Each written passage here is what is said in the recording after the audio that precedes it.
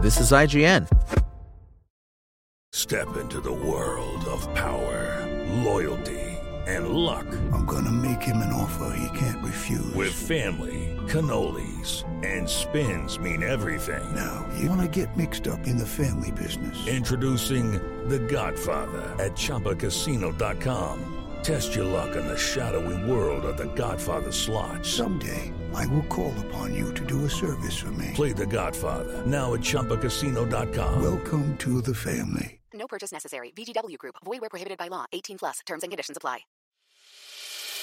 As a longtime foreign correspondent, I've worked in lots of places, but nowhere as important to the world as China. I'm Jane Perlez, former Beijing bureau chief for the New York Times. Join me on my new podcast, Face Off, U.S. versus China, where I'll take you behind the scenes in the tumultuous U.S.-China relationship. Find Face Off wherever you get your podcasts. This is IGN. Eastward Review by John Bolding. A man and his adopted daughter find their way through a whimsical, post-apocalyptic landscape. Frying pan and psychic powers at the ready, they might stumble into saving the world as they explore it. With all the stylings of a retro JRPG, you might expect Eastward to play like one, but this chill action-adventure is more Zelda than Dragon Quest. John and Sam's triumphs and mistakes take place in a charming pixel art landscape that's rich with lovely characters and intimately designed places. Even where the story dragged for a time, or the simplicity of the challenges felt patronizing, the parts of Eastward that spoke to me more than made up for them.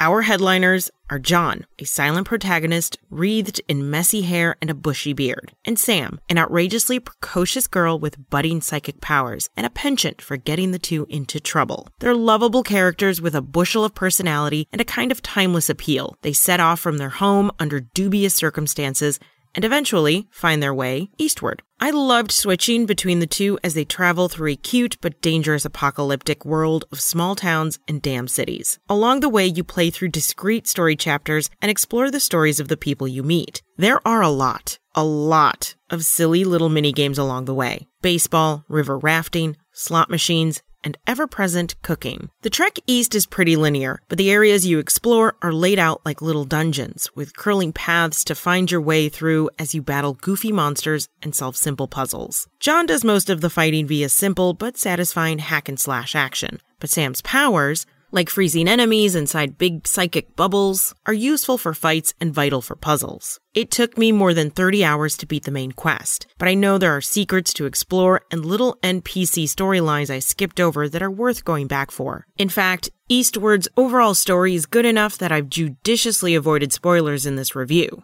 to the point of being overly vague in some spots. But trust me, that's for your benefit. There's also a pretty detailed roguelite JRPG game within the game called Earthborn to play, and it was fun enough that I spent about 6 additional hours on it. Eastward's real draw is its world. The vibrant pixel art landscapes are so creative and so packed with detail that I often found myself stopping to just look at a city street or a new railway station. Much of it is alive with little animations like running water, glinting metal, or spinning fans. I loved details like laundry on lines between buildings, boats overturned and made into houses, and countryside in the distance from train windows. It's not just the backgrounds that pop, though.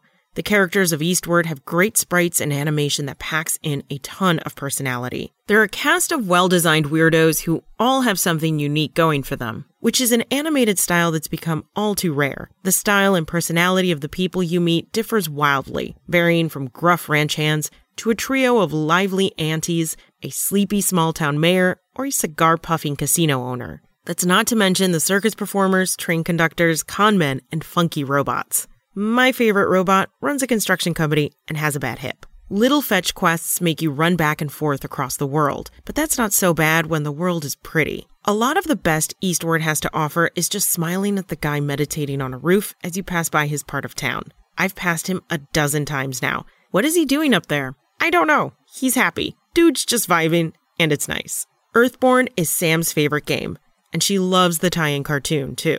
It's a retro throwback to the Final Fantasy I or Dragon Quest era of 2D RPGs with a randomized roguelike twist, and it succeeds in invoking that era while still being a modern game. Earthborn consoles pop up in most of the major settlements alongside token-operated dispensers that spit out Pix balls, toys-to-life doodads that give you reusable boosts while playing, which you use to get further and unlock new party members inside Earthborn. It's the icing on top of Eastward's cake, even though it's entirely optional. So I guess it's more like the chocolate sauce on Eastward's ice cream sundae.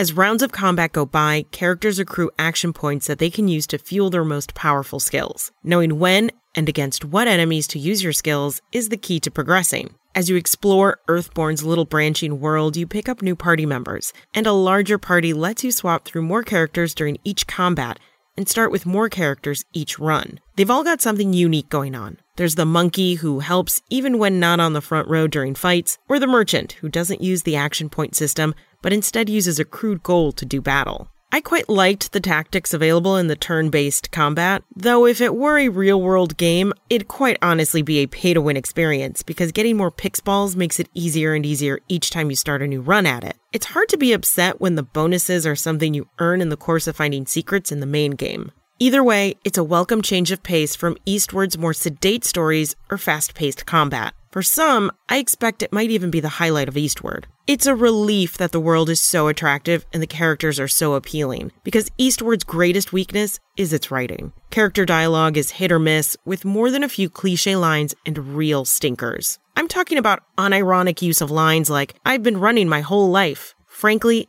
it's because the writing doesn't know when to step back and let action or movement convey words. It uses two sentences when one would do, or more often, one sentence when none would do. Dialogue that should pop up in the background, laughter, exclamations, is more often than not in a bubble that requires a button to progress. The only time I felt impatient or bored with Eastward was during the drawn-out dialogues. Exploration and combat are a welcome break from all that staring and reading. Fights are simple, and most enemies can be easily defeated with judicious application of John's frying pan. Everything else is susceptible to the neon-colored shotgun or flamethrower. There are lots of weird enemies, though, like a giant frog person, tentacle plants, or ultra-tough zombies, and they've all got their own attack pattern. But I usually took them down the same way, no matter what they were. But let me be clear, simple isn't always bad. It was fun to weave around attacks, smack mutants with a pan, and blow them away with a shotgun. It's weird that while you swap to Sam pretty often to do puzzles, I rarely felt the need to use her in combat. Her ability to put monsters in frozen bubbles comes in handy for a few things, but you don't absolutely need it to win. If you had a psychic sidekick, wouldn't you want her to do a bit more? Likewise, it's a bit of a downer that the puzzles Sam's instrumental in solving are never too complex, only ever getting difficult when it's a challenge of timing or skill, or to get a few tricky hidden chests. Most often, you'll have to notice something like a wall to blow down with a bomb, a puzzle of which cables to connect, or which obstacles to remove so a raft floats where you want it to. The harder puzzles will have a timing element, moving quickly after triggering a switch, or golf swinging a bomb into a narrow opening from a moving platform. It's not complex stuff. The simplicity did bug me sometimes. While parts of the fighting are good in their straightforwardness, others are just basic. Partially, it's because the single-stick controls feel inadequate for aiming weapons. It's fun to bash with a frying pan, not so fun to make sure the characters are both dodging incoming projectiles. The relatively infrequent boss and mini-boss fights are an exception there, requiring a bit of finesse and switching between both John's weapons and Sam's powers. I like them a lot more than the platforming and puzzle bits, and a lot of them really tested my ability to use every tool in my arsenal for a clean victory. One in particular stands out. An enemy knocks away bombs that you try to place at a vulnerable point.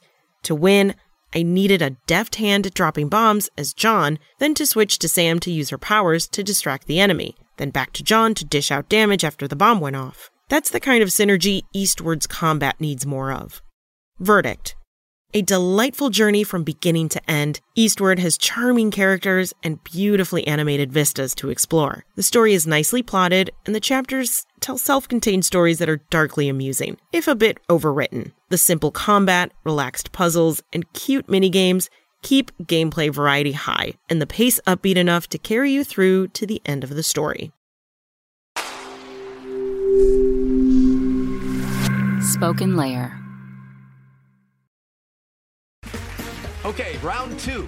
Name something that's not boring. A laundry? Ooh, a book club. Computer solitaire, huh? Sorry, we were looking for Chumba Casino. That's right. ChumbaCasino.com has over 100 casino-style games. Join today and play for free for your chance to redeem some serious prizes. ChumbaCasino.com. No purchase necessary. Void where prohibited by law. 18+. Terms and conditions apply. See website for details.